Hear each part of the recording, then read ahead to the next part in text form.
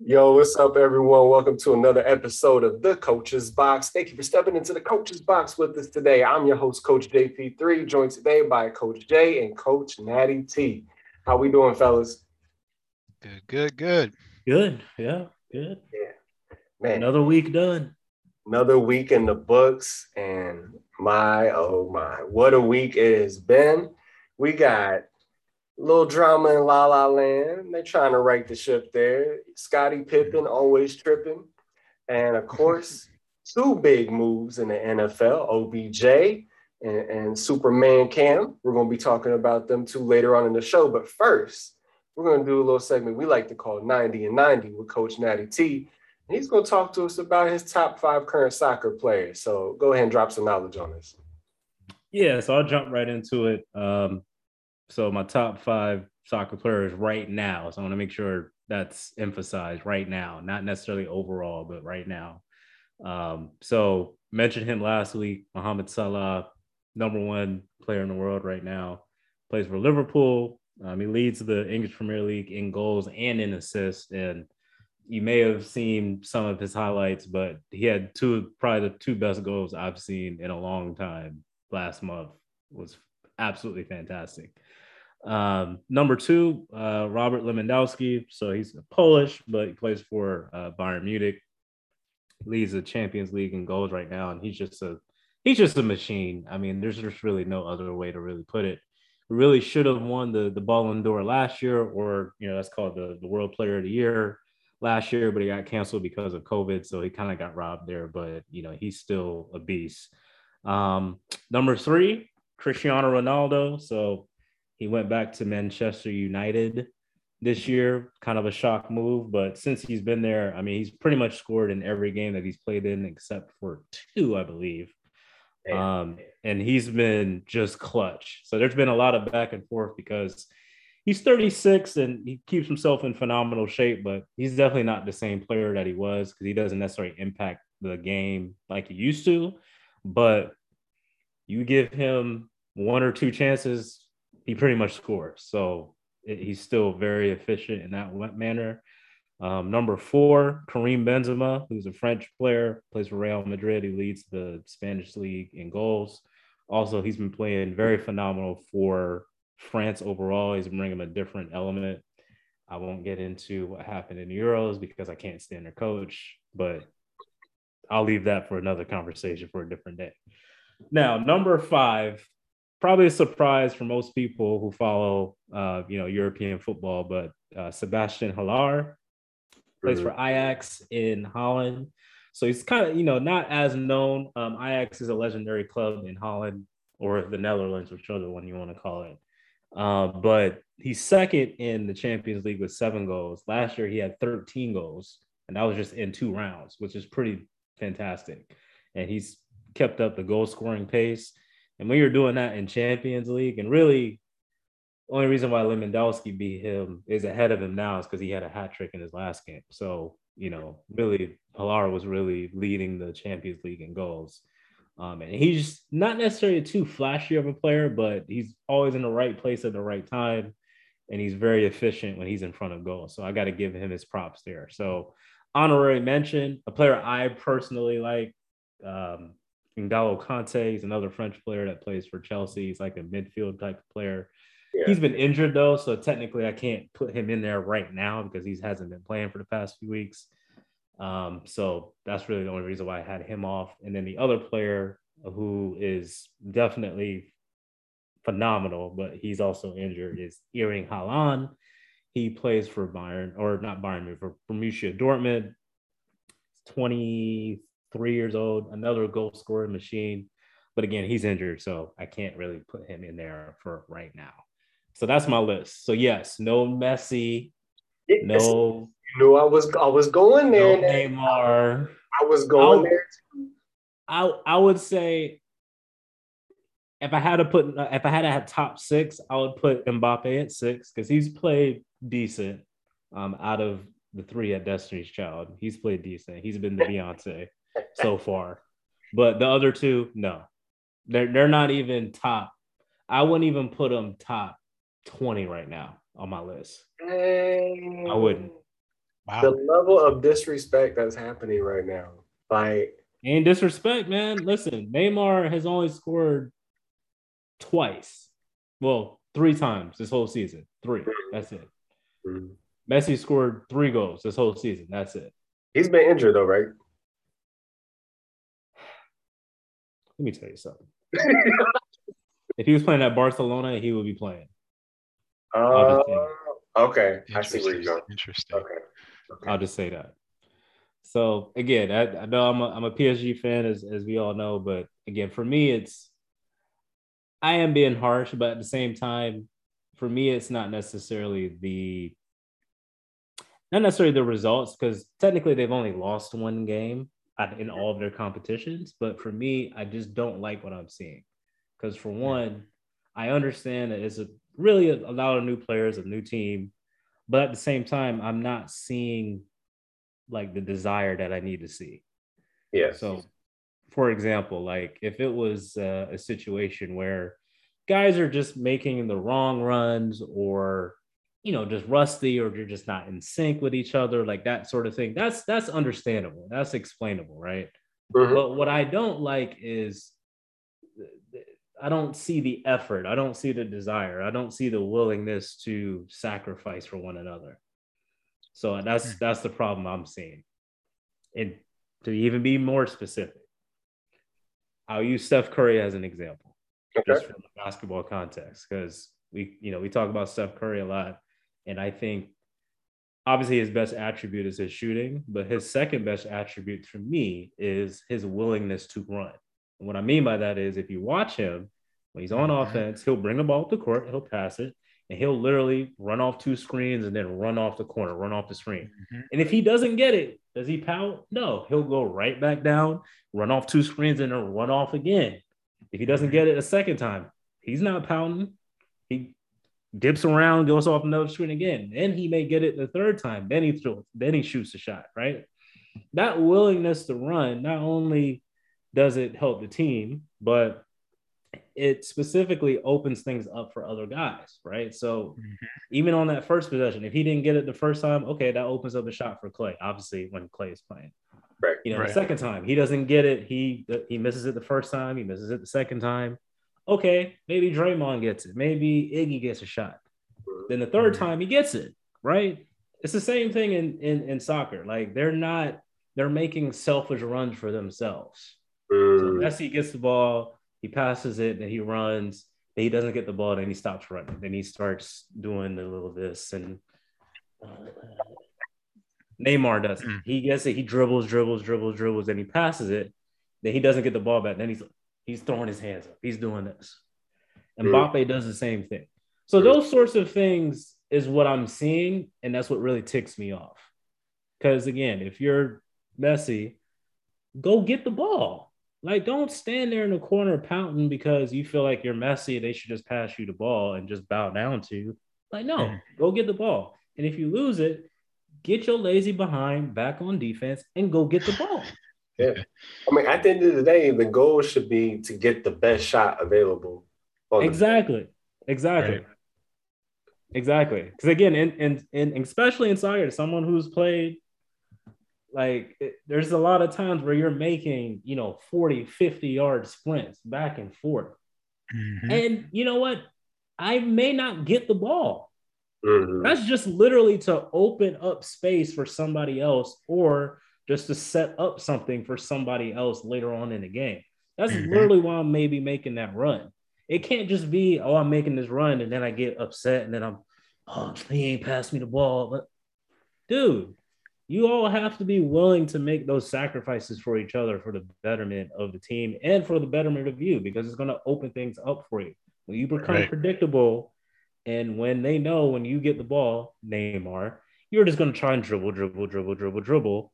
You're easier to defend. Messi, when they know you're just going to make one run and then stop, you're easier to defend. Mbappe, when you're just going to make one run, one diagonal run, or make one run and then try to dribble somebody and then you don't get it, and then the defense gets it from you, then you start pouting and then putting your head down, you're easy to defend. That's my issue. That's why they're not in my top 5. Those other guys on that list, they put the work in no matter what. There's no pouting. There's none of that. They keep the foot on the pavement. So understood. The that's coordination between that's soccer my that's and basketball is yeah. I very, mean, because that's really because soccer and basketball is very similar in those ways. So it's just more people and it's a bigger field, but you have to make those runs. You have to be constantly moving.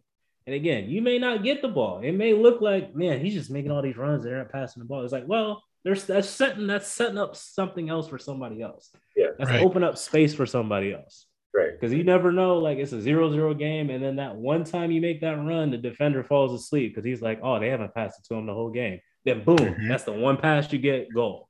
Go. Mm-hmm. Make it count. Those are the little details, and they know about those details, but they're just not doing it because they want to be lazy, because they think they're superstars, and they just want to get the ball and just do what they want to do instead of actually doing what they need to do for the betterment of the team. So until they do that, I think they're trash and they're not winning anything. And I hope somebody puts them out of their misery so they can get back on track. So that's my spiel for this week. Well, my little soccer lesson. listen, you never let us down. Never let us down. And brutally honest, which I gotta call it how I see it, man. Like I said, I like them as a team, but at the same time, I'm a fan of them, but I gotta keep it 100. I mean, just because if you look on the surface, again, they've only lost one game technically. They've tied 2, but that's not good enough. It's just not. Yeah. Because if you actually watch the games, you're like, wait, is this the team everybody's talking about? It's not. 2 things from your list. Yeah, Mohamed Salah, that's a bad man right there. Like a bad man. Okay. Number 2, I'm glad I didn't do an introduction of the players and their teams because I definitely would have said Ajax. Oh yeah. I mean, that's what most, it's Ajax. That would have been real embarrassing right there. Yeah. So I'm happy you covered that, bro. That's why I've always loved watching like European football, as they like to call it, just because I'm kind of like now I've become this like language enthusiast. So like all those years of like knowing how to say people's names and the proper way to say the team's names. I find that very fascinating. But yeah, Ajax. Gosh, yeah, gosh. That makes sense. You gotta have that Dutch accent to it. Yeah, yeah. I'm gonna get there one day, y'all. It's a lot to remember because we're talking. That's a lot of countries and a lot of different languages, so it's a lot to remember. Yeah, no, trust me. Yeah. Thank you for that 90 and 90 for soccer.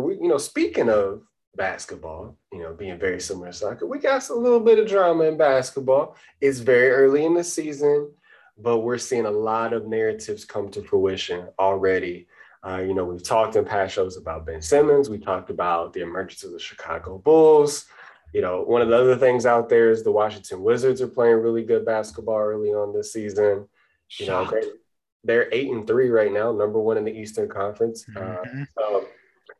But we all kind of saw this thing in LA with Russell Westbrook, and we said, okay, are they going to be able to make this work? Are they going to be unstoppable? How big are these growing pains going to be, and how long they're going to last?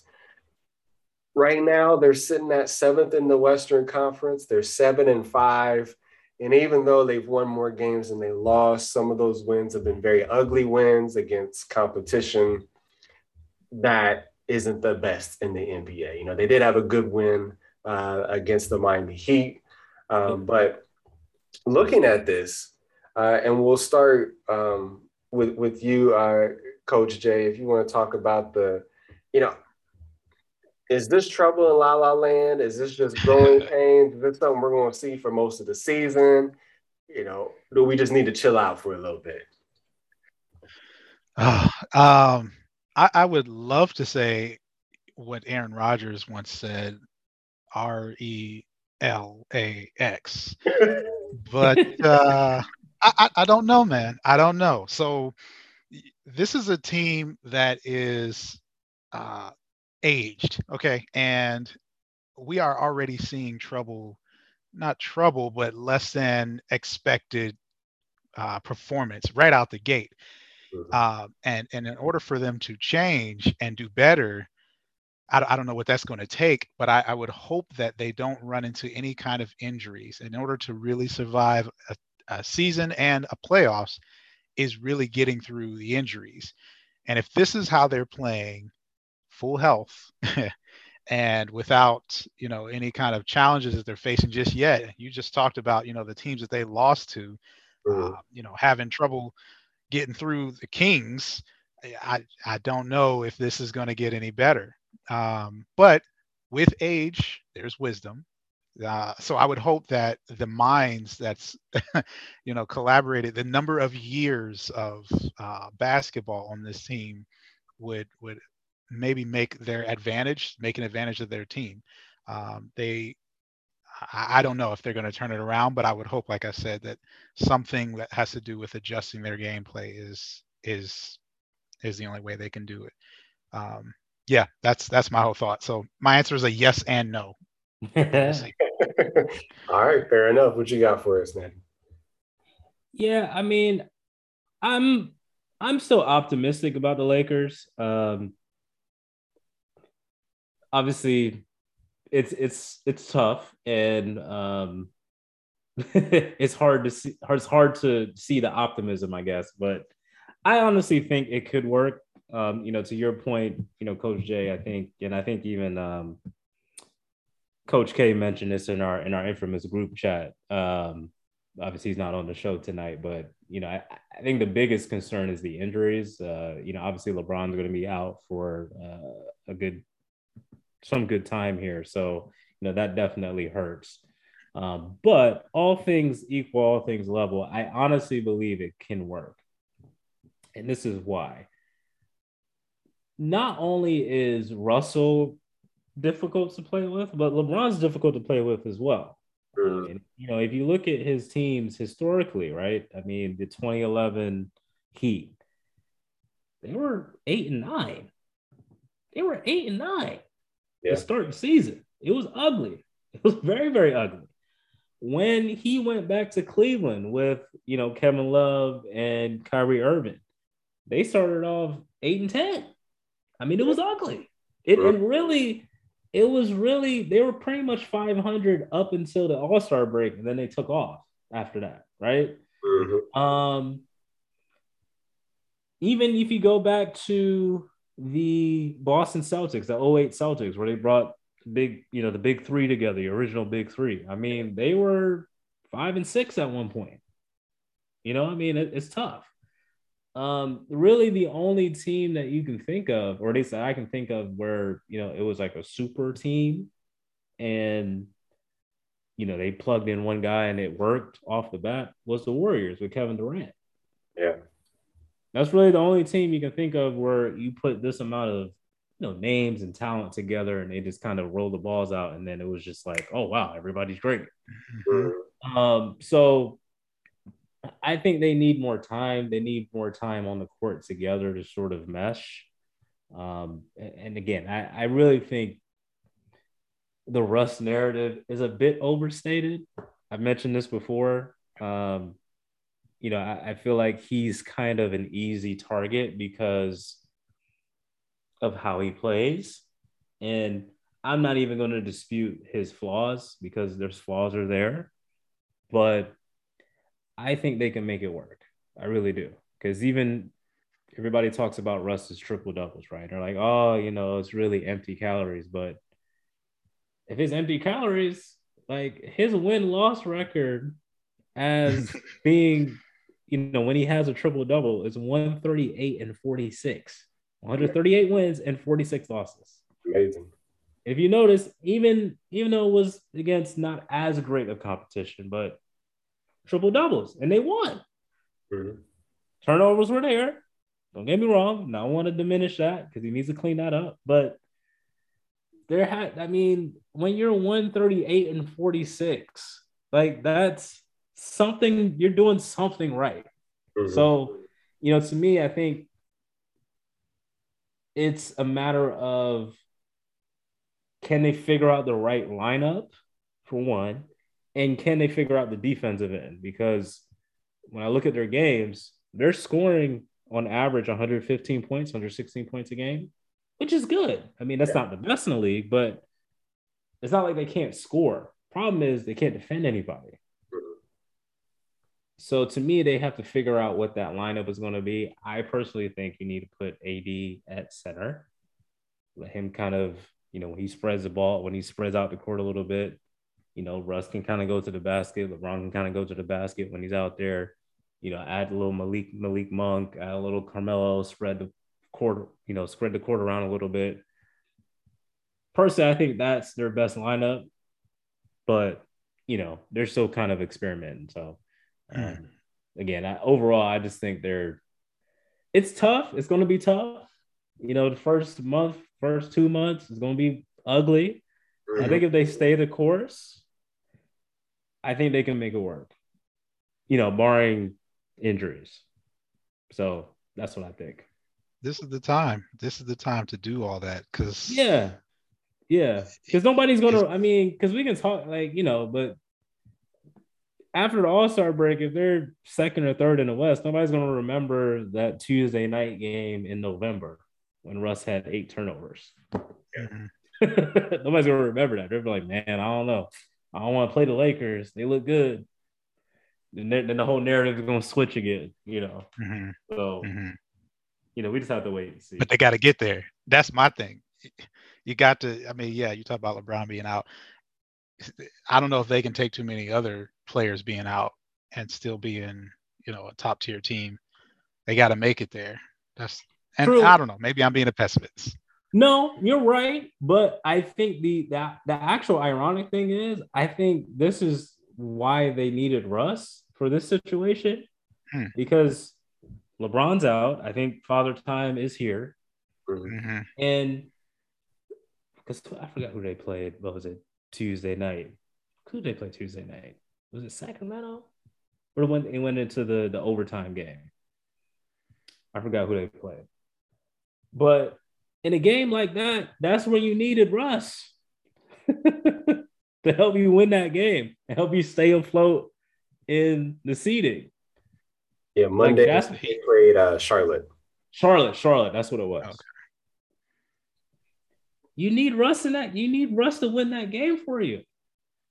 Whereas, like in years past, when LeBron went down, it was like, man, we can't win a game. When AD went down, it was like, man, now we're the 7th seed.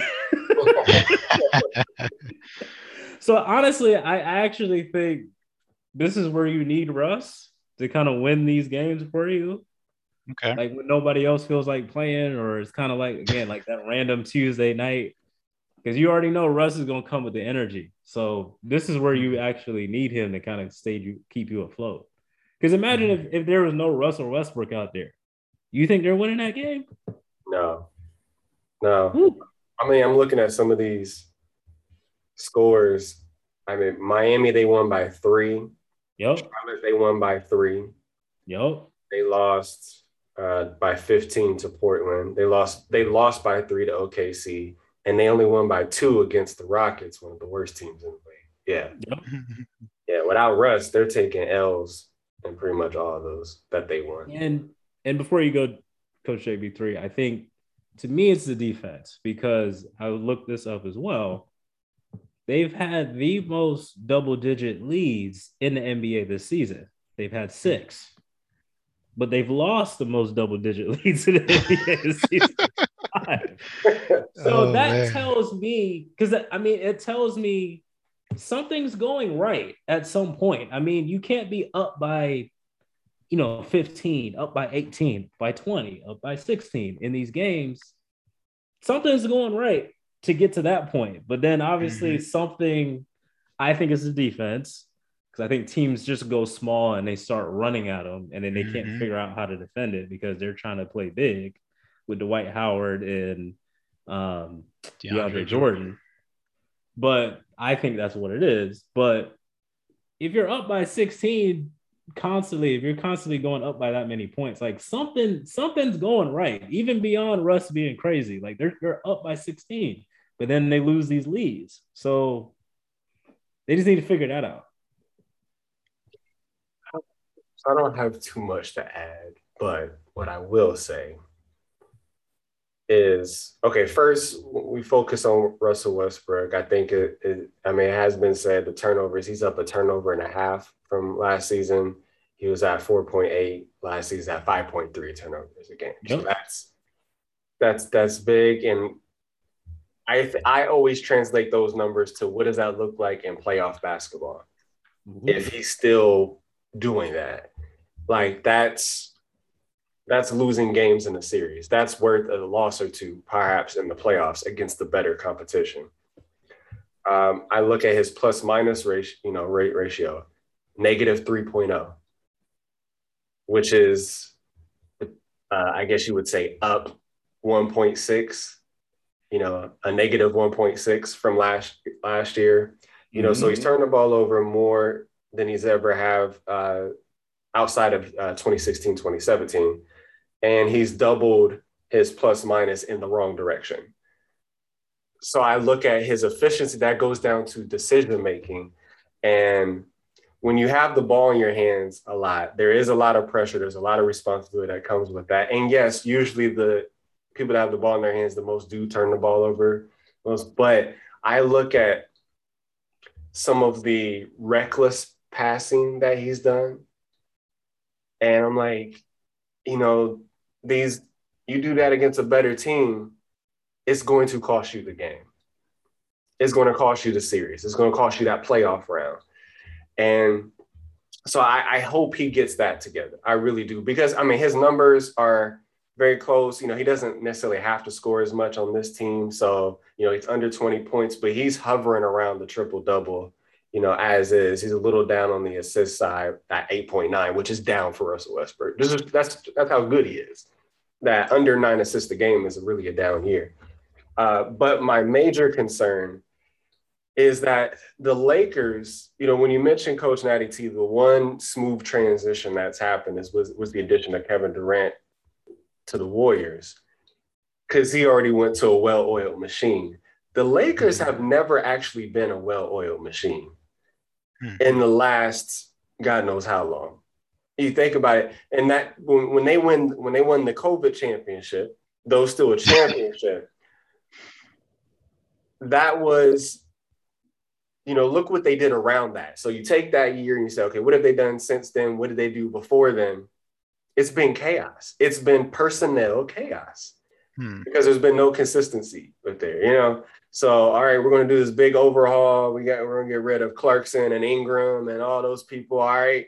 So, okay, we got AD. LeBron's healthy this year because LeBron missed a big chunk of games a few years ago. So then, he's back here. All right, cool, good. We got JaVale. Okay, now, okay, he's going. Okay, we're going to bring him back. We got Dwight Howard, he's here. Okay, then he left. All right, then we're going to bring him back. DeAndre Jordan. Okay, we got him now. All right, Kuzma, we got to get rid of him. We got rid of him. All right, Danny Green, gone. Okay, now look what okay, we're going to bring Russell Westbrook in. It's hard to have a well-oiled machine if your parts keep changing. And so I don't know, how can we expect the Lakers to even look good at this point at all? So when people was on the hype train of like, oh, they're going to blow people out the water, I'm like, I don't think so. Because it's not just a plug and play with one person. And Kevin Durant's mindset was like, okay, I'm just going to fit into get in where I fit in. But now you're talking about having Russell Westbrook, who's going to have the ball in his hands pretty much every play. That's different. He's your primary decision maker, especially with LeBron out the lineup. It's going to be a different result for that. So I'm hoping that they get that together, and time is going to tell. We'll see what happens after the All-Star break. Like you said, Coach Natty T, teams have been able to turn the corner after the All-Star break, or perhaps after that first year. But I don't think that this team can take too many more changes, because if they want to have a sustainable franchise, you got to be able to get a core together that's going to have some time to play together, get used to each other, and also now know how to tackle adversity. So if you have different people in and out of the lineup each year, adversity is going to be different all the time. There's no way they can cover for that. Yeah, it's tough. Because AD's getting hurt at some point this year. You know it's going to happen. Like you can pretty much, if Coach Murph was on here, we talk about a bet that you can place. Anthony Davis is getting hurt at some point this year. At some point. Well, what is going to happen? I mean, can you really depend on Dwight and DeAndre to be able to pick up the slack from the bench? There's no way you're going to get the production of that, even if LeBron is healthy. So I'm really worried about them long term, not just because of the addition of Russell Westbrook and some of his growing pains, but because of the culture that they created there as a whole. It's hard to overcome. So that's my main concern there. So we'll see what happens, though.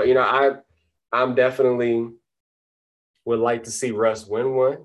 As a fan of his, I want to see him win one. Of course, he wouldn't get the credit for it, but have one. And I also look at Russell Westbrook's career, and he's kind of always been like, especially ever since KD left, it's been his team. Paul George is coming to Russell Westbrook's team. Mm-hmm. Now, when he went to Washington last year, it was kind of Bradley Beal, but he didn't have to worry about John Wall because John Wall was injured. So it's a little bit easier for Russ to kind of do his thing there in Washington. There were really no expectations there either. They're just playing basketball. You knew you weren't going anywhere. But they still ended up making it to the playoffs to show how good he is, But now it's like you're the third best player on the team, right? He hasn't been that in a while. Mm-hmm. So I think in his mind, it's bothering him, but it's affecting him a little bit, possibly. Of, hey, I've been usually called to do this on teams in the past. So do I keep doing that? You build habits over time. And there's some habits that he's going to have to break because he's on a new team now. And vice versa. There's things he's going to have to pick up now because he's on a new team. And until he figures that out and they all figure that out, they're going to continue to struggle. Yeah. So speaking of struggling, I struggle to really understand Scott Pippen. I really do. And we don't have to talk about this very long. And I know some of the coaches that couldn't make the show are going to want to chime in. So we'll save some space on future shows for this because he's going to keep giving us material. Yeah, because Scott Pippen needs to stay relevant. But Coach Natty T, what is going through the mind of Scottie Pippen right now? Help us make some sense of this, please. Yeah, so his book dropped this week. So unless if you're living under a rock, he's been saying some things specifically about the flu game, and everybody doesn't talk about how I had a bad back and that's worse than playing with the flu. Yes, that's true, Scottie. But my thing with Scottie is, or Scott, as KD put it, which is fantastic. Yeah, that was a good one. But the thing is with Scott is he's just not a good advocate for himself. That's kind of the biggest issue that I have with him, because it's like I get where he's coming from in terms of hey, I feel like I don't get enough credit. And, I know what Michael said about, you can't say, Michael Jordan's name without Scottie Pippen's name. But then in the rest of the episodes, he kind of just trashed me the rest of the episode. Okay, I get it.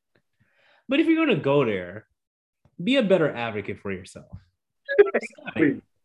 Don't talk about your bad back game and why, Michael Jordan gets all this praise for playing with the flu. I was playing with a bad back. Well, Scottie, and I think Bomani Jones said this the first go around, and I thought he pretty much hit the nail on the head.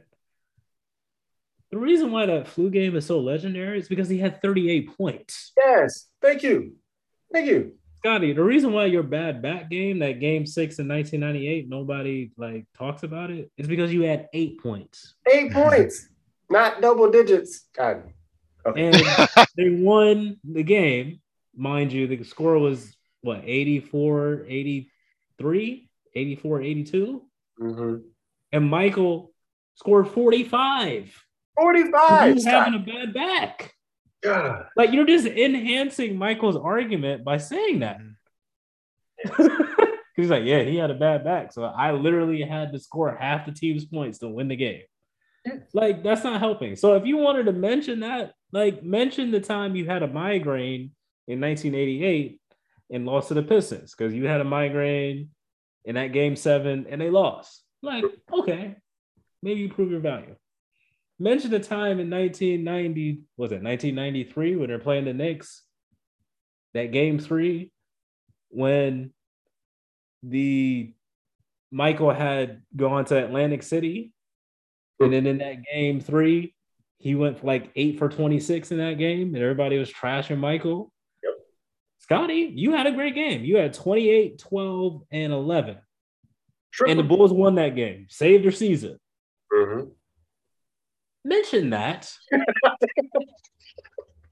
Don't mention the time you had a bad back and you scored 8 points and talking about, oh, nobody remembers that. Like, dude, yeah, nobody remembers that. Because it was a forgettable performance by you. Like, that's what I'm saying. Like, if you're going to be an advocate for yourself, just do it better. That's all I ask. That's all I ask. I mean, like I said, I get it.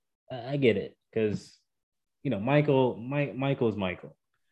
But if you're going to advocate for yourself, just do it better. That's it. That's all I got to say. And I'm a Jordan fan, and I just gave you, 3 different examples, Scottie. 3 that you could have used. 3.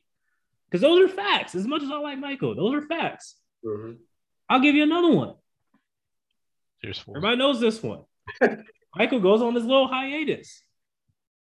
The year before, they won, 57 games? Mm-hmm. Michael goes on this hiatus.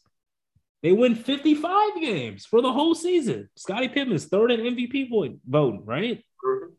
Gets him to the playoffs, wins the first round. Obviously, he had his little mix-up there with Tony Kukoc and not wanting to go in and take the last shot. But you got him to second round against the Knicks. Took him to game 7. That's something commendable. Yes. You don't mention that. You mention the game you have a bad back and you score 8 points. So I'm like, dude, I don't know. That's all I got to say. That's it. Okay. You like, how do you not know your own history? Yes. You even mentioned like positive points that you could be like, oh yeah, Scottie did have a good game that game, or yeah, Scottie did do his thing. Yeah, well, Scottie was out and then they lost, so yeah. No, you mentioned the game he has 8 points and Jordan goes off. Yeah. Not that's not your line, Scottie. That is not your line. I read through the entire thing. That's not your line at all. So you nailed most of the points that I had. My mom, growing up watching basketball and my parents, watching basketball with me at times. My mom loves Scottie Pippen because she said that he's one of the greatest players that she's watched play. And because Jordan is Jordan, that at times he doesn't get credit. And this was while they were playing, right? Yeah. This is while they were playing. And I agree with that. Yeah. Because, there's no 6 championships. There might not even be one without Scottie Pippen, because when you talk about teams that were really 2-star players strong at that time in the league, and you're starting to see the league kind of gravitate toward that the last couple of seasons, you needed a second star, to be able to hold their own for you to be competitive. Yep. And that was Scottie Pippen. One of the best defenders there was. He's one of the 50 greatest players of all time. Yep. And so when I'm talking about, especially people giving his flowers and stuff, realizing how good he was, I don't understand the lines of disrespect necessarily, because people are giving you your flowers. And I also think in that documentary, would it just Jordan saying, hey, people really on LeBron right now, I want to remind you who I was for that younger generation, because it's a continued debate. I get, because that's the type of dude MJ is, right? We all Y'all know. see his Hall of Fame speech. Yeah. Duh. That's who the man is. Like, tell something we don't know, Scotty. Like, yeah, he's condescending. Yes, we know. Also, what comes with Jordan is brute honesty. Not always objectivity, but brute honesty. So much so that when you said it, Coach 19, when he said there is no Michael Jordan without mentioning Scottie Pippen, he 100% means that. Because there's no fake bone in his body when he's saying that, right? He 100% means that he knows how valuable Scottie was to his career. No. But when he picks out certain moments and talks about how he felt about them, that's also genuine. That's also coming from Michael, that he says, man, like I couldn't ask for a better teammate than Scottie Pippen. But when he sat out, when he was unhappy with the contract and he conveniently decided to have surgery and could have compromised our season, those are facts. Like, that's convenient timing because you were unhappy and you felt disrespected by the Bulls organization. You decided to sit out and conveniently have, was a knee surgery, I believe. Yeah. And the team struggled without your presence there. Right? Which also goes to show us how valuable he is. But the team struggled without him being there when he sat out, when he was recovering. Just point that out. But that was another thing. But Michael felt it was a selfish decision because Scottie only was thinking about himself. He was not thinking about the team. He didn't communicate that to the team. So that is on Scottie. Those are your teammates. At least let them know what the game is. Instead of having them getting asked questions in the media and they have to guess what's going on with you. That's not being a good teammate, is it? That's what we're talking about Kyrie Irving for in a negative light. That's what we talked about, all these other people in there. And I'm not comparing the two, but I think that there's an overlap there in the way they treated their respective situations. Mm-hmm. So, yeah, Coach Natty T is right. Pick your spots better because you got some good arguments, but you got to bring the right ones up. And also, when someone says something negative about you, it could be true. Before you go Coach Jay, because you brought up the whole contract situation, I'm like, yo, Scott, as much as I hate middle-aged or old-age rich white men, Jerry Reinsdorf was pretty straight up with you about your contract, man. I mean, he told you in that episode, he told him, he was like, Scotty, don't sign this. This is a bad deal. Don't do it. What owner tells somebody that? Like, he told him straight up. He's like, Scotty, don't sign this. This is not a good deal. Like, this is not good. But if you sign it, don't come back to me later. What Scotty do? Come back later and then delay the surgery. So, I mean, like, I get it, you're upset, but the man told you, don't sign it. And you could have got a better deal. You could have signed a shorter deal. That's the deal that you signed. So nobody liked Jerry Cross, right? Nobody liked him. He made Phil Jackson mad. He made Jordan mad. He made Pippen mad. He made everyone mad. So Dennis Rodman mad, probably too. Like, but when they were when they were talking about, oh, okay, we're going to move Scottie Pippen on and get Tracy McGrady, right? A good what if story. Right. But it made the rest of the Bulls live it, including Michael, because he's like, no. That's my guy right there. You're not getting rid of him. Right. If you do, you're going to hear about it. And you're just going to have to find another team, because I'm not going to be able to do this, right? That's how much he respects this guy. So to say he's disrespected, I really don't get that correlation in most instances. Sorry, go ahead, Coach. No, you're good. You're good. And I love, just hearing the amount of depth from the both of you guys. I'm going to throw another question here at you guys, which is, do you think there's, and maybe I'm ignorant to it, but do you think there's some underlying reasoning to these lately, I don't know, irrelevant outbursts, I'll call them, of just him going off? What is this underlying issue here that's come recently? Years later. I think, well, one, he's trying to sell his book, so that's number one. Okay. So that's an easy way to just kind of, run the circuits and get some attention for your book. Attention, good or bad is good. right. That's kind of like the old saying, right? I mean, honestly, I just think it shows. Coach JP3, you talked about true feelings and expressing yourself, what your true thoughts were. I think this is Scottie's always felt this way. About Michael, about the whole situation with the Bulls. And with the documentary, it sort of brought something else out. Well, actually, no. I'll take that back. I'm actually thinking as you're asking that question, because I really don't know what it is. Because here's the other thing, here's the thing, because I was going to say that, but the thing that popped in my head was, because I remember him doing an interview right before the Last Dance came out. Because this is when he was still on the jump on ESPN. And he said he saw the documentary before it came out. As expected. Yeah, at that time, he had nothing to say about it. So it seems to me as if, I'm kind of freestyling here.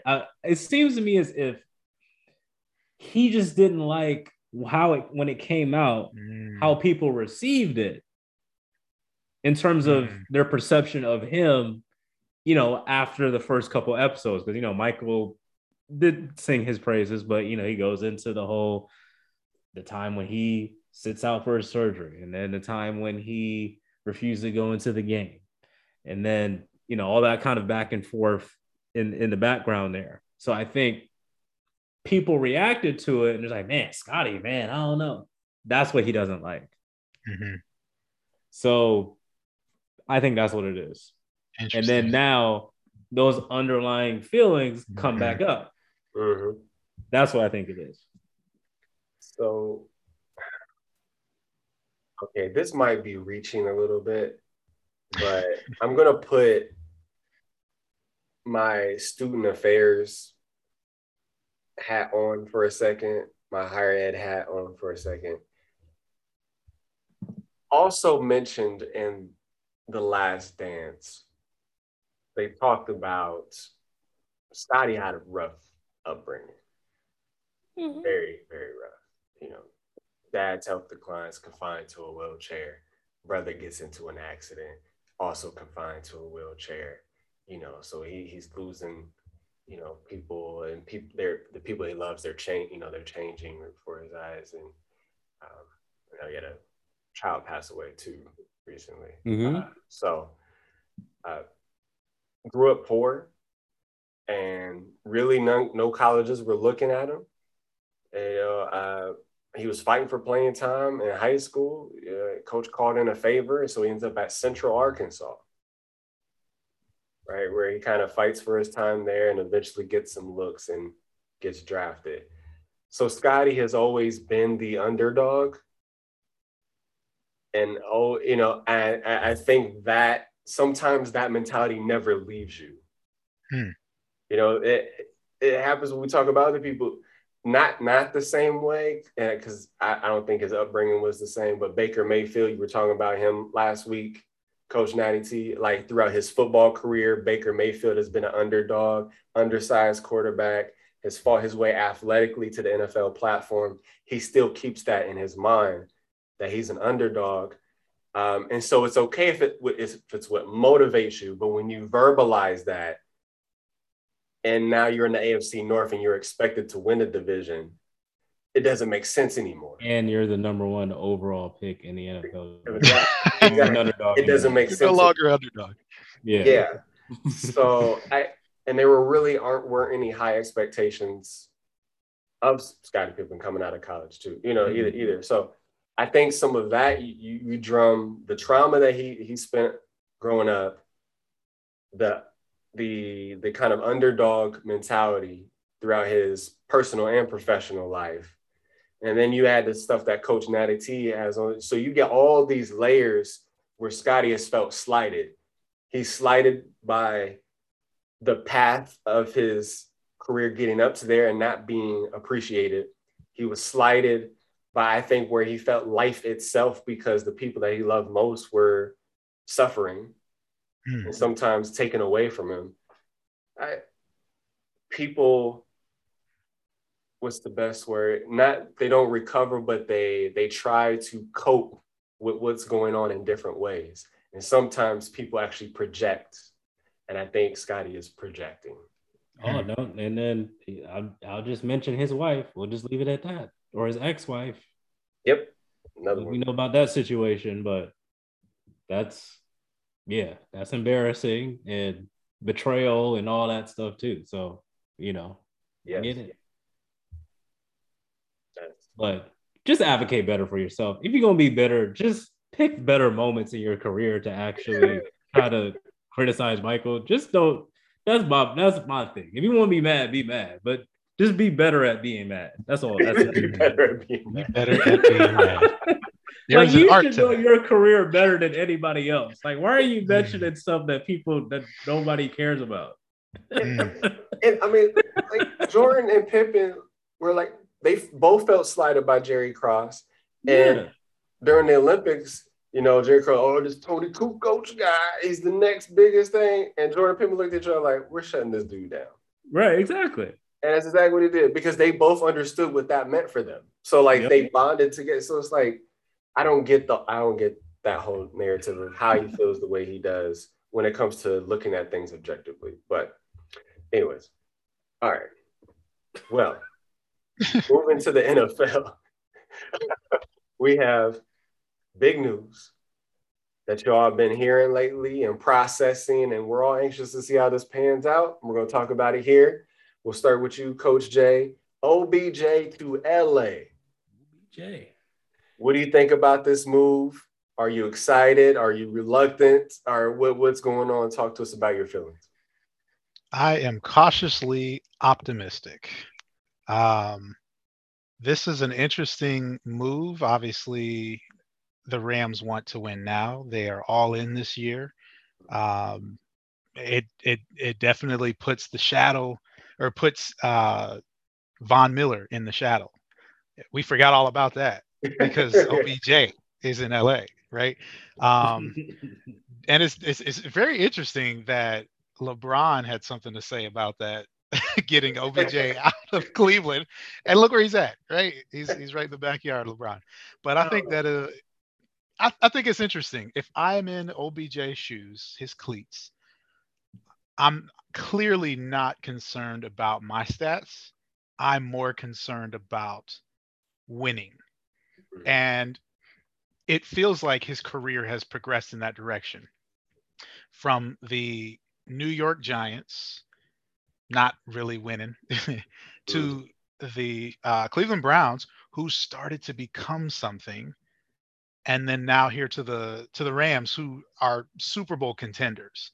Now the question is, if I were OBJ, do I plan on playing? Do I expect to be competing against the league's top wide receiver, Cooper Kupp, or even against Robert Woods? I don't know. You might fall in there at the number 3. You might fall in number 2. I have no idea. But I don't think OBJ is thinking about his own stats in this case. Maybe he's being selfless and he's being more focused on just winning, getting a ring. If I were anyone in the organization in the front office of the Rams, I'm obviously happy about this. And I would feel like, there's a 1-year contract with this, move with OBJ.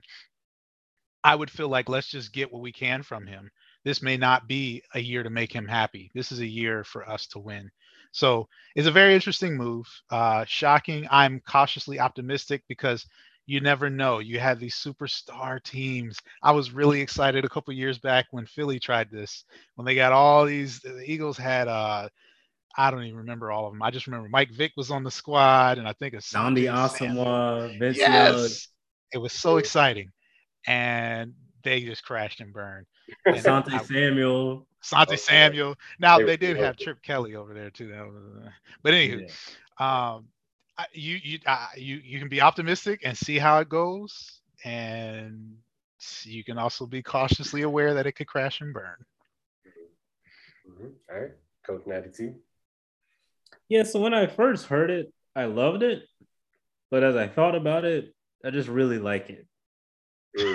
So from the Rams perspective, I love it because I mean, really, they have all the leverage in this situation. And I love the mentality, they're just trying to win now and just try to do the best, throw all the eggs in all the in that one basket. And even if it's overflowing, just throw it in there.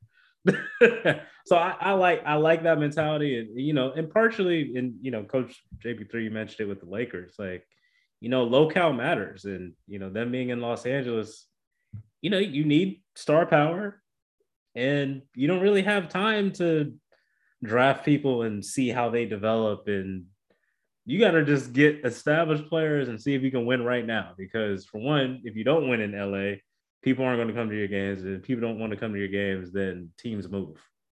Like, it's just that simple when it comes to Los Angeles. So from their perspective, I do love the mentality and the move from their perspective, and even including Von Miller in that. Now, from OBJ's perspective, I do like that he's in LA. Certain people are just meant to be in certain places. Like, like, you're going from the New York Giants to the Cleveland Browns. That's just not his thing. So him being in Los Angeles, like, that just works. Now on the field, this is where I just like it. I don't love it.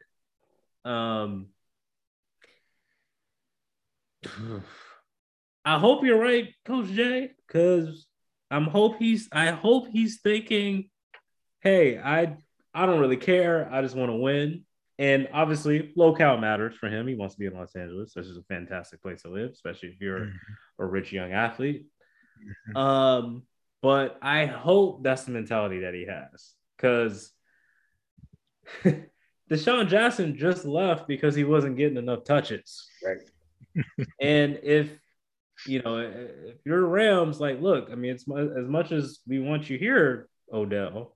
Listen, we're already rolling with Cooper Kupp and Robert Woods. Cooper Kupp is, that's not a sexy name, but him and Devontae Adams, I mean, they're probably the two best receivers in the league right now, production-wise. Yeah. I mean, you're not overtaking that. And then Robert Woods, he's, he has his niche. He has his wavelength with Matt Stafford. So, I mean, I'm not just going to go out my way to throw you the ball. I mean, if we have some plays that we can throw it deep, or running that little mid-range route that he likes to run down the middle of the field, if you're open, hey, yeah, I'll throw it to you. But don't expect me to give you the ball, throw you 8 to 10 times. So can he deal with that? Because, again, he's going to be – it's one reason dealing with it in Cleveland, because you're in Cleveland. So I think it's easier for you to just kind of like take your ball and go home, the proverbial ball and go home. But when you're in LA and like everybody's like, Odell, and then you got 2 catches, that's probably going to tick him off. So as much as I like Odell, I had to kind of take my bias out of it. And I think the reality is this is a make or break situation for him, because, man, I'm going to sound like I'm hating here, but listen, like the New York Giants said, yo, Odell, we're good. Sorry. The Cleveland Browns, as much as, in my opinion, I think it's more on Baker, as we talked about last week, the Cleveland Browns was like, Odell, we're good. That's 2 teams. And it doesn't matter what we think. Honestly, it matters what the people in the NFL think about you. And that's 2 teams. That's already been like, Odell, we're good. Now, if he goes here on a team that's definitely on that, Super Bowl, at least NFC Championship, wavelength, and if it doesn't work, man, I don't know. Whew, this could be the end. Wow. As much as I don't want it to be the end, but that's now 3 franchises that are like, and at the end of the season, it doesn't work, and they're like, yeah, Odell, like, we like having you.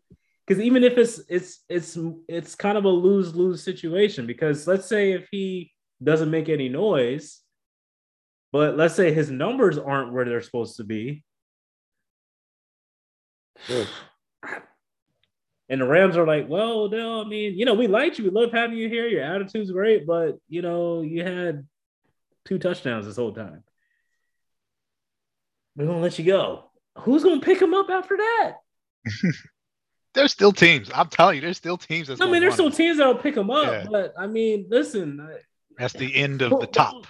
Football-wise, like, I don't know. So I really hope he can make some sort of impact, because I don't want to see that happen to Odell. But, man, there's a lot of pressure on Odell. I'm telling you, because he's got to come with it. He's got to make an impact. Because from a receiver standpoint, if you're being single covered, that's what the NFL thinks about you. Odell never used to get single coverage, dude. They're just like, he's all right. Yeah, we'll put. They're not even putting their best corner on you. You're being single covered against this number 2 or number 3 corner. It's not like they're putting their version of Revis, whoever their Revis guy is, on you. They're putting their 2nd and 3rd guy on you. And it's single coverage. Like, that's what the league thinks about you right now, despite of what I think. So, that's why I like it. I don't love it, because I'm telling you, because they already have an established offense, and for him to really come in halfway through the season, then learn a new playbook, and try to get some chemistry with Matt Stafford and make an impact, that's a lot. I hope it works. Less than half of a season to go. I really hope it works. I would love to see it work, personally. But again, when I take my bias out of it, I'm like, man, ugh. So that's why I went hope, man. To liking it. Have some hope, because the Bucs have made something like this work. Now this isn't apples to oranges. True, but and I thought about that. That was one of my things. I was like, well, Antonio Brown played with Tom Brady before in New England, and we clearly saw they have a connection. Is at his house, right? And number 2, even though Tom Brady went to Tampa, that was at the beginning of the season. So even though they didn't have a training camp, they had 6 games to sort of figure it out. Work it out. Or 6 or 7 games. Then they went to that bye week, and then Tom Brady was like, yo, I need to put my New England offense in here. And then they didn't lose a game after that. Right. So if he was there from the beginning of the season, I'm with you. But because I thought about that. But I was like, but the thing is, Antonio Brown was living in Tom Brady's house that whole time. So he was still, you know what I'm saying? They were still, you know what I mean? Like, Odell, go ahead and move in with that. You're literally just dropping Odell in LA, and it's like, let's see if we can make it work. Like, that's a lot. That's a lot. It is. Especially in a game like football, where, listen, there's just more people. It's different from basketball. It's different from soccer. There's just more people. I don't care how good you are. If y'all not on the same wavelength, it doesn't matter how good you are, because you need other people to be successful to help you be successful. So, I hope it works, but man, I don't know, man. Because I feel bad for him if it doesn't work. So that's what I got. That's what I thought about. I was like, man, I hope it works. I would love for it to work, but man, I don't know. I don't even know where to begin on this one. I hope it works as well. One of my favorite ice cream places is called Cold Stone Creamery, right? And they got a couple of different sizes, right? They got like it, love it, got it. Those are the 3 main sizes, right? Yeah. Odell's not a gotta have it. And until we see what's going to happen there, he's not a love it either. So he has to right now be in the like it category because he can make any team better. Yeah. Just he's a talented Just his presence. His presence demands attention by itself. So he's either going to get, you know, the numbers, or he's going to open up some space for somebody else, you know, just depending on the situation. I worry about this because, you know, Cleveland was a very socially ideal situation for Odell. And I say that because it's not big city. It's harder to get into trouble. There's a little less spotlight. And you actually had a built-in scapegoat named Baker Mayfield. And because the team showed that they didn't believe in Baker, the narrative, if stuff hit the fan, was going to go against Baker Mayfield, which is why you saw the 12-minute montage that was put together of Baker Mayfield overthrowing Odell Beckham, or just not looking at him and overlooking the passes that he dropped throughout his time in Cleveland, right? People didn't really focus on that, right?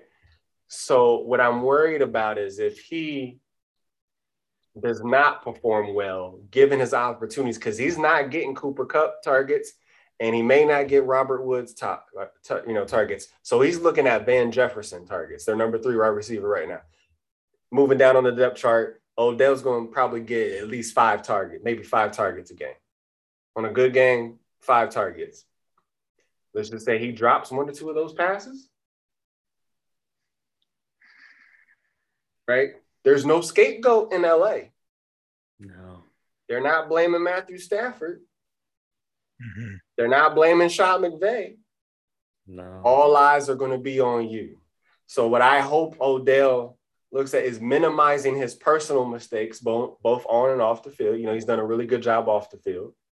Yep. You know, but going in there, plugging yourself in, and making sure you're 100% focused to make plays, giving your opportunities. I can see him on some end arounds. They may switch Robert Woods out of those kind of plays and maybe insert Odell into those, because right now Robert Woods would do running plays, you know, to throw the defense off. I could see them plugging Odell because he's faster. You know, Mm-hmm. I think this move was not just because of the targets and the overlooking. It is frustrating, but you're on a winning team for the most part. But stuff changes when you realize your own mortality. And for the first time in his career, Odell Beckham is going through several injuries, back to back to back. And I think he starts to realize, you know what? I don't have forever to do my thing. I was thinking that. So, and if I stay here, that's not going to happen. Mm-hmm. I think there were more ideal places for him to go. But if he's here in LA, maximize opportunities you're given, continue to be a model citizen, do your thing, do your own personal brand thing. It's a great place for you to blow up there, you know, take advantage of that opportunity. And if they decide to keep you next semester, you know, not next semester, next school season, NFL season, you and Matt Stafford go to the lab early and often. Oh, yeah. If that can happen, it's going to move into the love it category. You know, Mm-hmm. that's going to be that extra couple scoops they put in the ice cream. That's going to be the love it category. Mm-hmm. The sprinkles on top and the cookie dough. That's what that's going to be. Mm-hmm. And I think that the Rams organization, and I'm looking at Sean McVay, thinking about him as I'm saying this, he has to be very, very careful, because he has been known, and we saw this in the Super Bowl in particular, to outsmart himself. Right? He's got a tad bit of Pete Carroll in him. So like sometimes he overthinks things and he makes things more complicated than they need to be. So if I'm Sean McVay, I don't need to make any major changes. Like I said, okay, maybe you swap Robert Woods out in the end arounds, you put OBJ, Van Jefferson plays, maybe you expand those, because Van Jefferson was also a deep receiver, right? So like, I think that makes sense to keep those things the same. Give them those opportunities and let Odell fit into your system. Like we talked about, KD fit into the Warriors system. Which you want to be the Golden State Warriors in that situation, and not the LA Clippers. You don't want to become the Clippers, where they're like, okay, we're going to build this. We got this super team in here. You're going to grab Von Miller over here. We got OBJ now, Matt Stafford. And, you're second round playoff exit. So like you don't want to be that type of build, because that can happen. That can very easily happen with this team. You have a team that hasn't played a lot together, with very significant pieces being added to the team. And I think sometimes organizations overthink it and they start to change too much of the stuff that was actually working for them. That's where the saying, if it ain't broke, don't fix it, comes into play. It ain't broke in LA. Well, last week, Sunday night against the Titans, I was all kinds of broke. You had a lot of broken glass and just broken, stuff was all over the wall. Broken hearts. Broken hearts, especially for the people that betted on you to win. So, but I'm going to look at that as an outlier because they haven't shown us that that's who they are, right? So we'll take that as an outlier because the Titans are a tough team. But that's my hope. He maximizes his targets. He brands himself off the field. He continues to be a model citizen on the field, because if not, he's going to be the scapegoat if stuff doesn't go right with LA. And hopefully the Rams pick him up next year again for the contract. He goes into the lab with Matt Stafford and they make it work. Because right now they're doing when I talked about the Clippers. Also, you throw the Houston Rockets into that category because we want to put James Harden in, CP3 in, and we're going to see what happens. Right. Didn't work. They need to catch I think their first test, though, they need to catch the Cardinals in that division. In that division. Because right now, I'm looking at the standings. Right now, even though they're technically third, but because they would be second in their division, and Dallas would technically win the division right now, the playoffs started, they would go at Dallas. And if they win that, then they would have to go probably at Carolina or at Arizona. Then you'll have to play most likely at Green Bay or Tampa Bay. So, that's tough. It's ugly. That's a tough road. It is ugly. Because I think arguably you can say the top 5 teams in not just in the NFC, but in the NFL are the top 5 teams in the NFC. Because Arizona, Green Bay, Rams, Tampa, Dallas. Yep. So that's their first task. They need to catch Arizona in that division. Yeah, I think that's probably their best path to getting to LA, essentially, staying at home, essentially. They need to win that division because, man, I'll tell you, not to say that they can't do it, but man, that's tough. Because they're putting these eggs into that basket to keep up with the Bucks, just like teams try to keep up with the Warriors for all those years.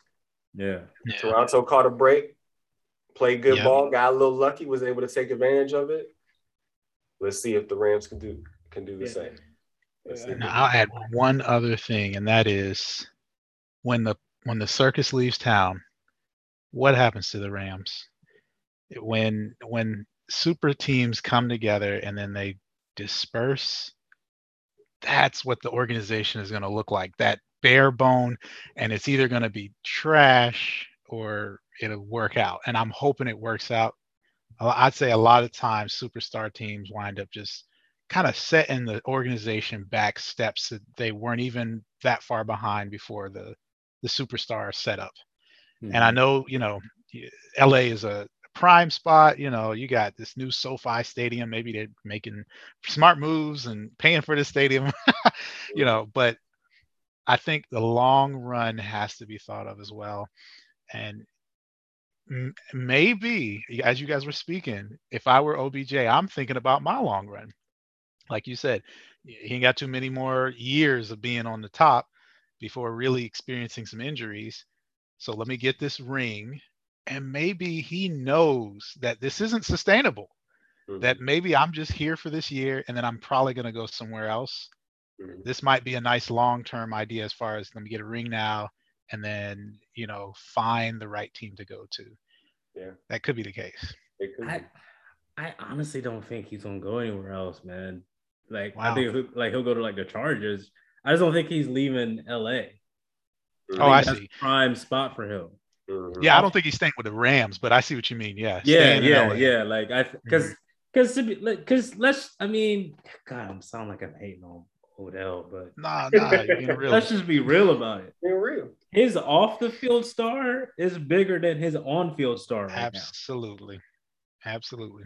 Like, he's more like of a celebrity, like, yep. Like Definitely. TMZ, like that sort of thing, more so than actually on the field right now.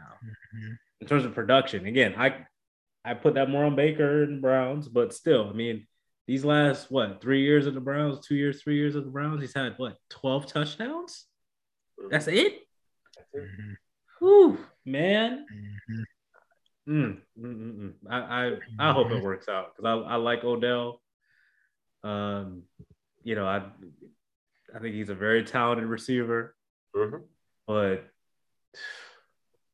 we'll see. Because remember, his one and only playoff game in Green Bay, we saw what happened. We saw what they did the week before, and you saw that man drop 3 passes from Eli Manning. One in the end zone, one was a third down conversion, and one was like the first pass of the game. Dropped it.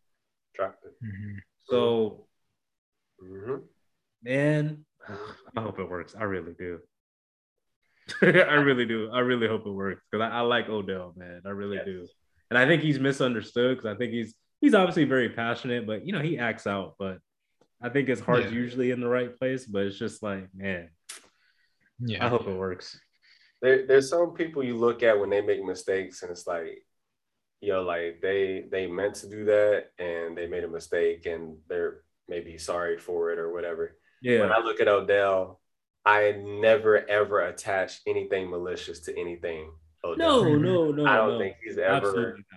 The impact could be, is different than the intent in a lot of situations. Yeah. But I think for him, it's just, it just makes it. He doesn't think things through all the way. He doesn't always know how to deal with his own emotions, which is very typical for a lot of people, especially a lot of men. So he never took it out on a person. He'd take it out on a kicking net. He'll take it, he'll do all those kind of things. But to build off of what you asked, Coach Jay, for the organization, it really depends on how they're structuring contracts. And I know we've talked about the Warriors a lot in this episode without talking about the Warriors in this episode. But one thing that they did very well was stagger the contracts, because when you have this many stars, especially, their payday is going to be due. And you don't want everybody's payday due at the same time because you're not going to be able to do it.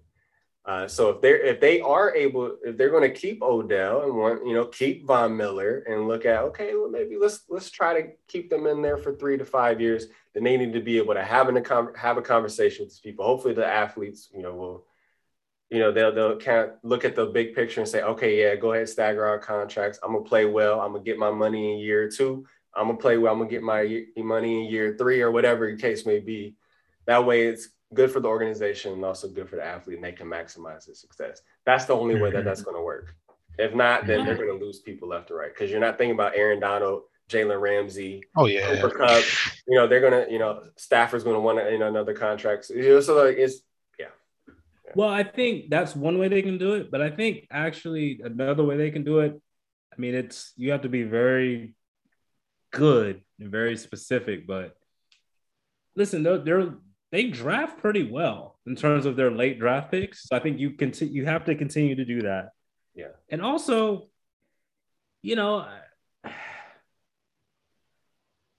they have to be willing to keep doing what they've been doing. So what I mean by that is, like, maybe you get rid of Aaron Donald a year early. Maybe you get rid of Jalen Ramsey a year early and get some assets back, get some draft picks back for that. So I think you have to be willing to kind of like be about that life, if you will. Like, yeah, like we brought these guys in, and then, hey, if we kind of see it's not working, like we'll get rid of them. What's next? Yep. And kind of revamp our assets. So I think that's kind of a combination of what you're saying, Coach JB. I think you have to, again, draft well in your later rounds because you're not going to get those first or second, third round picks. You're going to get fourth, fifth, sixth round picks.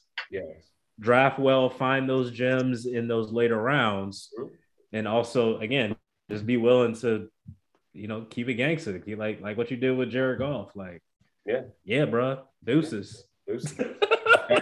Like they just got rid of him, like straight up. Done that for years, right? Yeah, that's the only way they were able to sustain their relevancy. Right. Was hey, Jamie Collins is a dope linebacker, but he's not okay. Yeah. He goes to the Brown. We get a nice asset for him, Yeah. So that's how they're gonna have to make it work.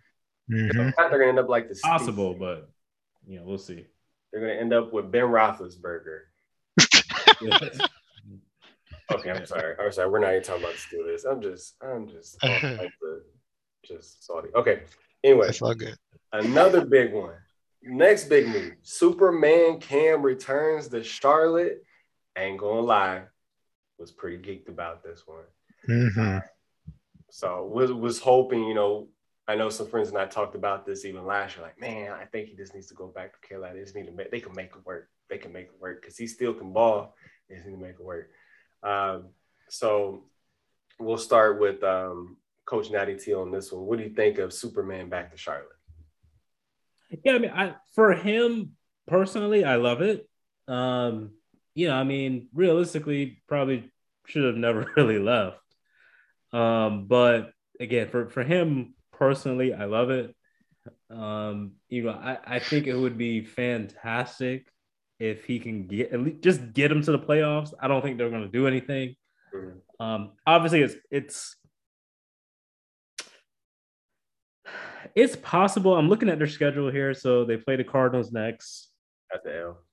Then they play Washington. They play the Dolphins. They play the Falcons. They play the Bills. They play the Bucks. They play the Saints, and then they play the Bucks again. So they'll be lucky to get 500 to make B500 after that stretch. Yeah, I don't know.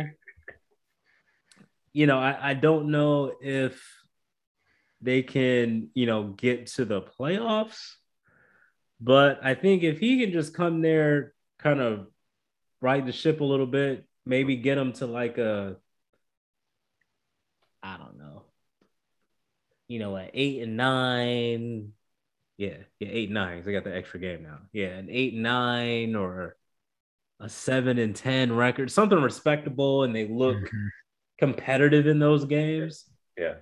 I think that's probably what I think we're going to get from them, which is good. And then, obviously the ceiling would be, hey, like, man, he got us to the playoffs. Like, that would be fantastic. So that's kind of what I'm expecting to see. But again, personally, I love it for Cam. I love the fact that he's in the league because, again, I mean, say what you want. And I know the Patriots experiment last year, depending on who you ask, some people think it's a disaster. Some people are like, well, I mean, he didn't really have any weapons and he got COVID.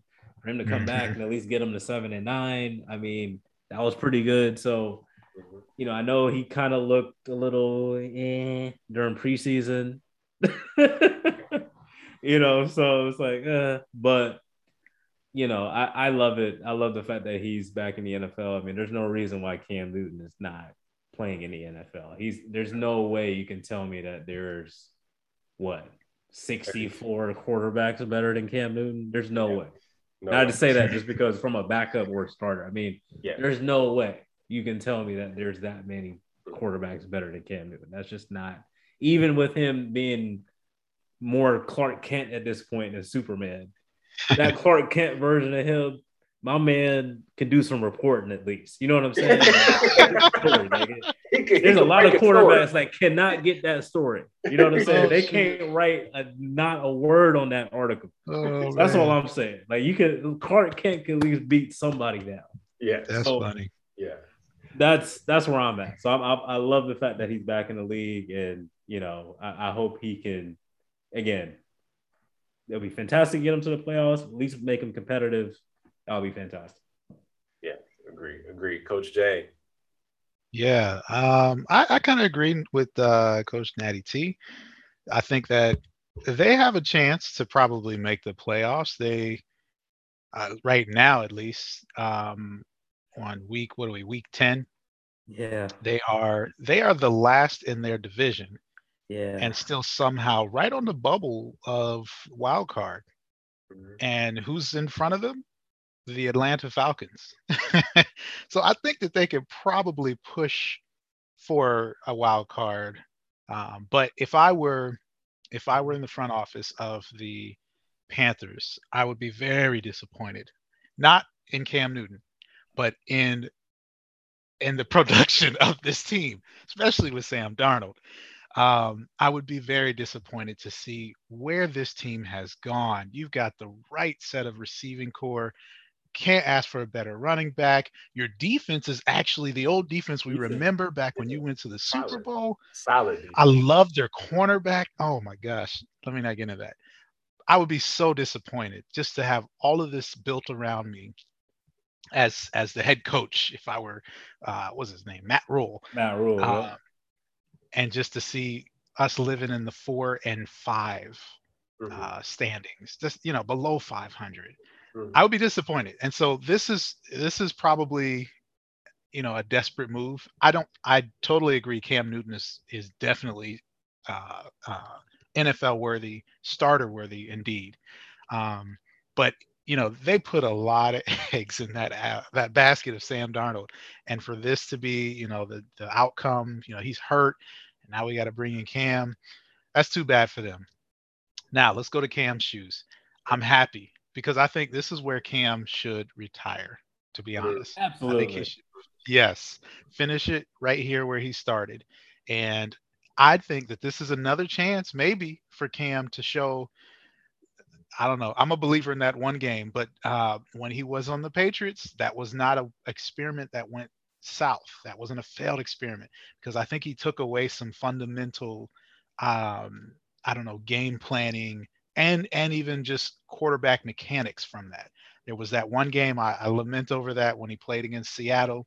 I've never seen a more accurate quarterback in Cam than that. I mean, he was throwing passes that were tightly placed in windows. The spiral was thrown so tight. So I'm hoping I see that again this year. And last time when he was a Panther, he didn't really have too many star receivers. I mean, he had the tail end of Steve Smith. Yep. He had a little bit of, Kelvin Benjamin. Not really much. Had Greg Olsen. That was really it. Yeah, Greg Olsen was it. So now you're working with DJ Moore. You're working with Robbie Anderson, or as some like to call him Roby Anderson. And then you got a receiving halfback as well. I think that this is a great thing for Cam. This is like the opposite situation we talked about.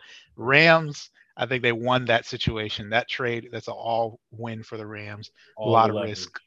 Exactly. All the leverage is with the Rams. In this situation, all the leverage is with Cam. And the Carolina Panthers are kind of just at his, I don't know, at the whim of his success. If he's successful, they're successful because they couldn't have had a worse season just with the team that they got put together. Oh, I can see to your point. I mean, before you go, Coach JB3, I mean that because I was thinking about that Seahawks game. I mean, if you can get that from Cam, because really he was rolling with the parents up until he got COVID. And he was. We're not going to get into it, but again, listen, when he came back, he said like, look, it kind of took me a couple weeks to get back because he said he was more tired. Lamar Jackson said the same thing. Other NBA players said the same thing. They're like, kind of, I had to kind of like get myself back into it, right? So, and that kind of, I thought that derailed him, and obviously the injuries that derailed him more than anything. But up to that point, I mean, this was just last year. I mean, Cam looked good, man. Yeah. So hopefully you can kind of catch some of that fire, the COVID Cam. Man, Yeah. I don't know, man. We'll see. Man, listen, sidebar. Before I start on Cam, can we talk about Sam Darnold for a minute here? I mean, I don't know what happened because I'm looking because Christian McCaffrey got hurt. That's what happened. What'd you say? Christian He said McCaffrey got Christian hurt. McCaffrey. So like he ain't lose his receivers. I'm just saying. Like the Jets have been a dumpster fire for a while, but so people blame the Jets, right? Outside of Sam Darnold saying that he's seeing ghosts, but because Bill Belichick's so respected, people thought that was hilarious and were like, but now he's out of the Jets organization. We'll really see what Sam Darnold's about now. They got off to a hot start. They did. Right. And everybody's like, oh, okay, it was obviously the Jets. I can't even believe that I'm saying this, but was it? Was it really last the week. Jets, or was it both? Like, was it Adam Gase's incompetence as an NFL, coach, or was it like because he's incompetent as a coach? Because he is There's incompetent. No doubt about that. Yes. Yeah. No, it is both. But we gave a lot of the blame pie to the Jets. We did. I think Sam Darnold deserved a bigger slice of that than we gave him because he has truly struggled and become a turnover machine. Right? They are giving away winnable games at this point. I mean, even Hubbard is a really good, valuable backup running back. So I think there's a lot to work with. There's a lot to be happy about that you all talked about. But I just wanted to throw that out there. But anyway, yeah. Cam Newton, I think last year we need to really put things into perspective. There's no training camp for these players. You're with a new team and a new system that was just that Tom Brady just left. Okay, right? Let's think about the shoes that you're having to fill is different. It's a different environment with one of the greatest head coaches of all time. You're having to fit his system. People already hating on you, just going into that situation. Oh, by the way, those great targets that Brady had. Oh yeah, they're not here anymore. They're not there. But all of a sudden, Gronk ends up in a Bucs uniform. Okay, it's all right. Well, there's that. Antonio Brown ends up in a Bucs uniform. You're like, okay, well, there goes that. And you're depending on Jacoby Meyer and right. Julian Edelman just kind of falls off the face of the earth. He gets hurt, hasn't bounced back really. So who you working with? You got a nice young running back in Harris, but what did you expect him to do really with that? If your receivers can't get separation, which Tom Brady said the year beforehand, right? Tommy already told you what the deal was. And so to throw a Cam Newton and have all these new transitions going in, you weren't going to be very successful. The fact that they were as successful, there's a testament to some of his talent. And some of the games, he looked really ugly in some of those games. And I think, but to your point, Coach 92, that was all after COVID. Because I think if he takes he made 1.5 mistakes pre-COVID. I think he took a bad angle in the Seahawks game. I think he actually could have ran that in for the touchdown. Yes. Right? Oh, my gosh. And that's a dub on the board there. And beating the juggernaut who we see now is Buffalo, except for last week, because they can't even put points on the Jaguars. But at that time, Josh Allen MVP-ish type of run, they had Buffalo on the hill and he fumbled, right? So that was the mistake. That's the one. And then the Seahawks is the half. So I look at that, that's 2 dubs right there. Now now it's 9-7 instead of 7-9. Then that changes kind of, I think, the narrative of this situation, right? Yeah. So with all that being said, I think this is exactly where he's supposed to be. I think it's something that he has some talent around him. You all talked about the proficiency of the defense, which is great. He has nothing to prove to me as a fan of his. I could be a little bit biased there, but I like to see him get a Super Bowl. It's not going to happen in Carolina, but I would like to see him get a swagger back, right? Get back to a really good level. So if this is his last stop, then he ends his career on a high note because I think he deserves that. Absolutely. One of the things I wanted to talk about real quick, David Tepper is the owner of the Carolina Panthers.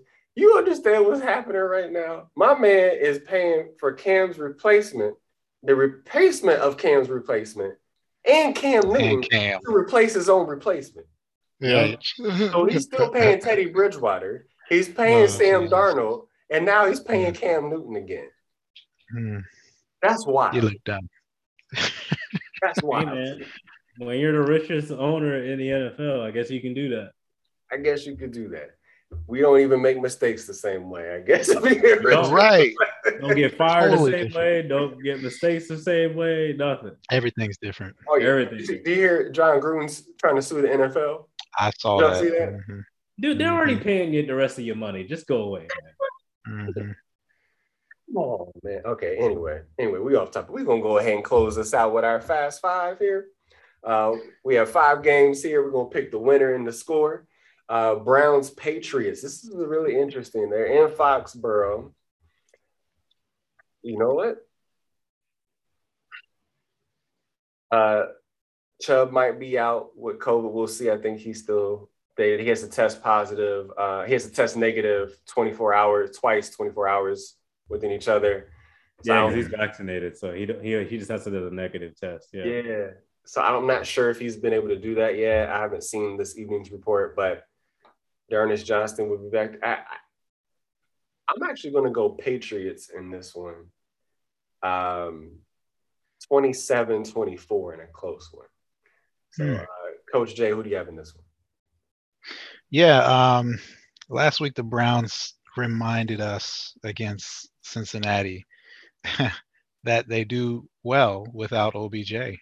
Mm-hmm. So I'm going to actually go with the Browns on this one. Granted, we don't have the rock in Chubb running the ball, but I think you can still do all right with Johnson. So I'm going to say the Browns take this one 24-21. All right. Patriots 13-10. 13-10. That's a low score. That is. Well, I think the Browns won last week because Nick Chubb had 150 yards rushing and Joe Burrow throws 2 interceptions and one is a 99-yard pick 6. Mm-hmm. Oh yeah, with the fastest cornerback in the league. Yeah.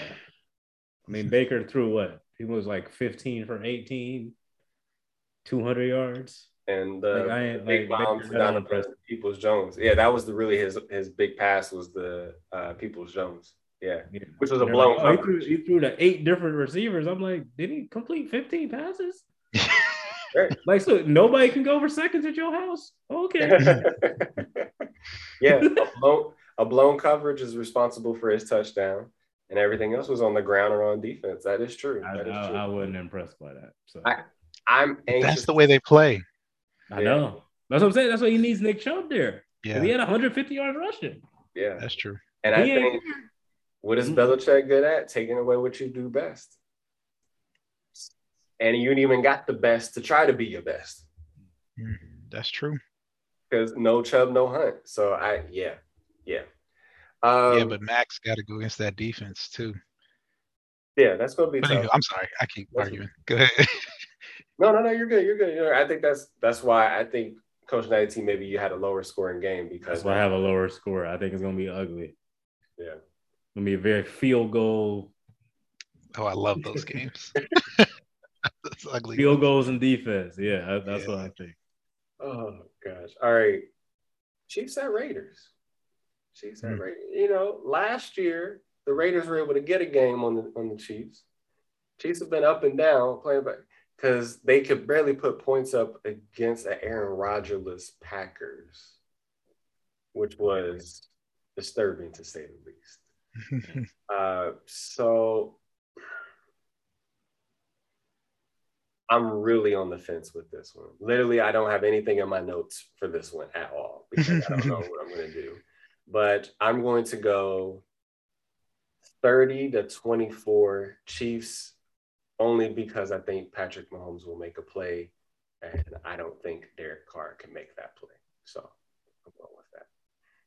Coach 19. Yeah. I'm gonna go with Vegas because they're. I know Coach Murphy ain't here, but so I think they're -2.5 for Kansas City. Mm-hmm. I won't give a score, but I'll say I'll take the points with Kansas City. I'll just say that. Okay, Coach J. Yeah, this is huge, man. All teams. This is big. This is where it Because counts. the Raiders give even when the Yeah. Chiefs were the Chiefs, the Raiders gave them trouble. So yeah, They it's sure special. did. Last season, they were Yeah. the kryptonite. That's exactly what they were. The divisional game. So yeah. Man, this is a big game for the Chiefs. They are every team in this division is 5 wins. This is it, man. I think if Mahomes doesn't turn it on, I think he's behind too far to make a comeback. So I'm gonna root for Pat Mahomes. I'm not even gonna base any stats or any plans or any of that. Yeah. I'm hoping that the Chiefs win this game. I'm gonna say a high score too, 34-31, off of pure hope. There will be some points put up in this game for sure. Yeah. For sure. Pat Mahomes is the only reason why I'm giving them any type of nod. Speaking of the Rams, we talked about them earlier. Rams at 49ers. Divisional matchup. NFC West, really good division there. I do have, Kittle made a really good return last week from injury. It was good to see him playing well and them actually being able to utilize him. But I think the Rams have just a little bit too much firepower for the 49ers because their 49ers defense isn't what it used to be. And because of that, I think they're going to have to play catch up, and Jimmy G is not good playing catch up. So I'm going Rams 27, 49ers 17. Coach Natty T. I'm taking the 49ers for the upset. Oh, that's a big upset alert. 24-21. It sound like I'm hating on Odell again, but wow. I feel like as they did last week with the Von Miller news, I think it was just a lot of attention, a lot of noise. Maybe they're not as focused as they used to be. And 49ers, weird stat. So, because last year they had to play their home games away from their home stadium, but they haven't won a home game in their new stadium. I heard, yeah. Mm-hmm. And this is the time. It seems like this season, things like this seem to, end. So, with Kittle coming back, I think that helps. So I'm gonna go with the 49ers. I can't believe I'm gonna pick Jimmy G string, but it's a divisional it's a divisional game. They know each other very well. So I know the 49ers defense isn't as strong as in years past, but they know them very well. So I'll pick them for the upset. I'm nervous. 24-21.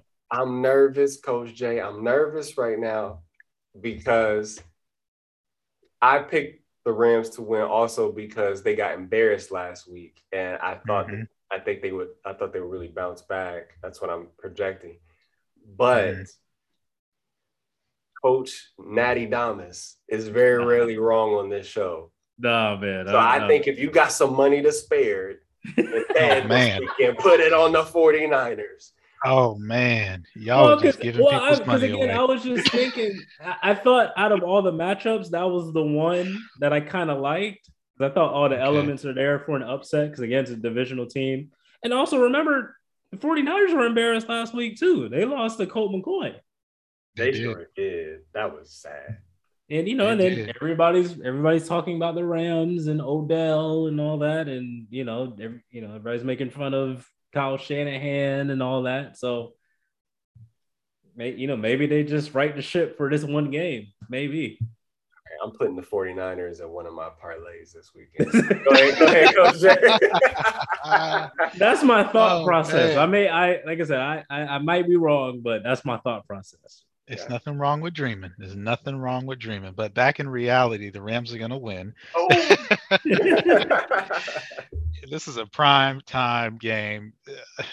It's a Monday night football game. I would be surprised if the Rams embarrass themselves 2 weeks in a row on a prime time, both of them prime time games. Mm-hmm. I'm going with the Rams just because I think it makes sense. I would say that they're going to score pretty high. They normally score in the high 20s, low 30s. So I'm going to say maybe 32, and the Niners are probably going to be about 17. Okay. That's my heartbreaking answer. Heartbreaking answer. Yeah, all right. We're going to switch to the NBA real quick. Big game this weekend. Heat at Jazz. So I know, Coach Natty T, I know you don't like talking about the Jazz, but they are a good regular season team, at least. You can skip. You already know who I'm picking. All right, so Coach Natty T's picking the Heat, so we're going to go ahead and go there. Just go ahead and skip me on that one. Coach Jay, who do you have? I get it, man. Totally get it. Yeah, I'm with you with the Heat as well. I have nothing against the Jazz. I have everything against the Jazz. You got everything. Yes. Every single thing. And the kitchen sink. Yeah, and the kitchen sink. Well, I'm right there with you. I don't hate the Jazz, but I'm going to go with the Heat in this one. I'm going to say 106. I'm actually going to say a low score. Jazz 97. You're all on the Heat, huh? Yeah. He's doing it, isn't he? It's tough to beat Utah. And remember, there might not be a Rudy Gobert there either. Oh, okay. That whole scuffle, I don't even call it. That whole, like, I'm going to grab you and try to throw you on the ground, and didn't work with Rudy Gobert and Miles Turner. Okay, anyway.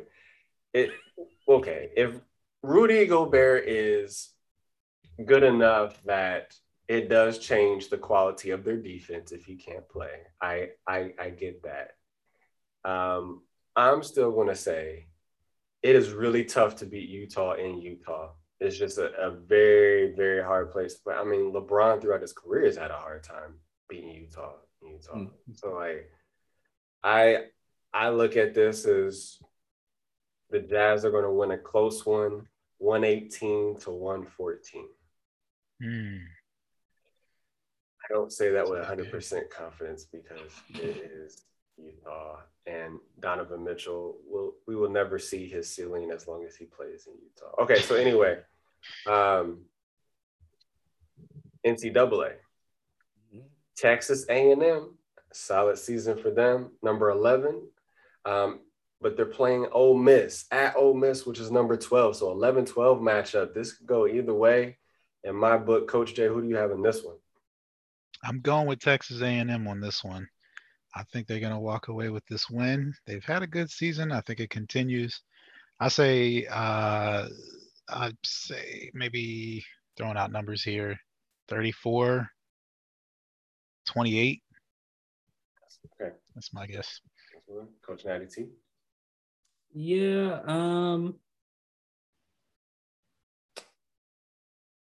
it's kind of a toss up, but I'm gonna go with Texas A&M because I think what does Vegas have them?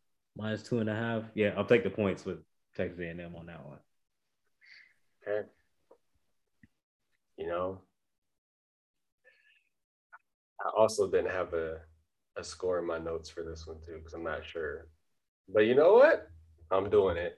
Ole Miss with the quote unquote upset. I guess it would be slight upset. Slight upset. I have them winning an extremely close one. This game may even go to overtime. I'm looking at more of a 30-27 matchup. So either someone kicks it at the end of the game to win, or maybe an overtime score gets that for them.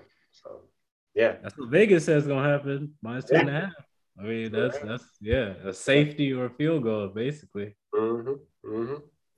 Well, This has been a great episode, a lot of content. And because people are always tripping out there, I'm sure we're going to have plenty of content for next week too. So, but thank you for joining us on another episode of the Coach's Box. On behalf of Coach Natty T and Coach J, I'm Coach JP3. Y'all stay blessed, stay safe. I know we just had Veterans Day. Thank y'all for your service. And we'll be back at it next week. Peace.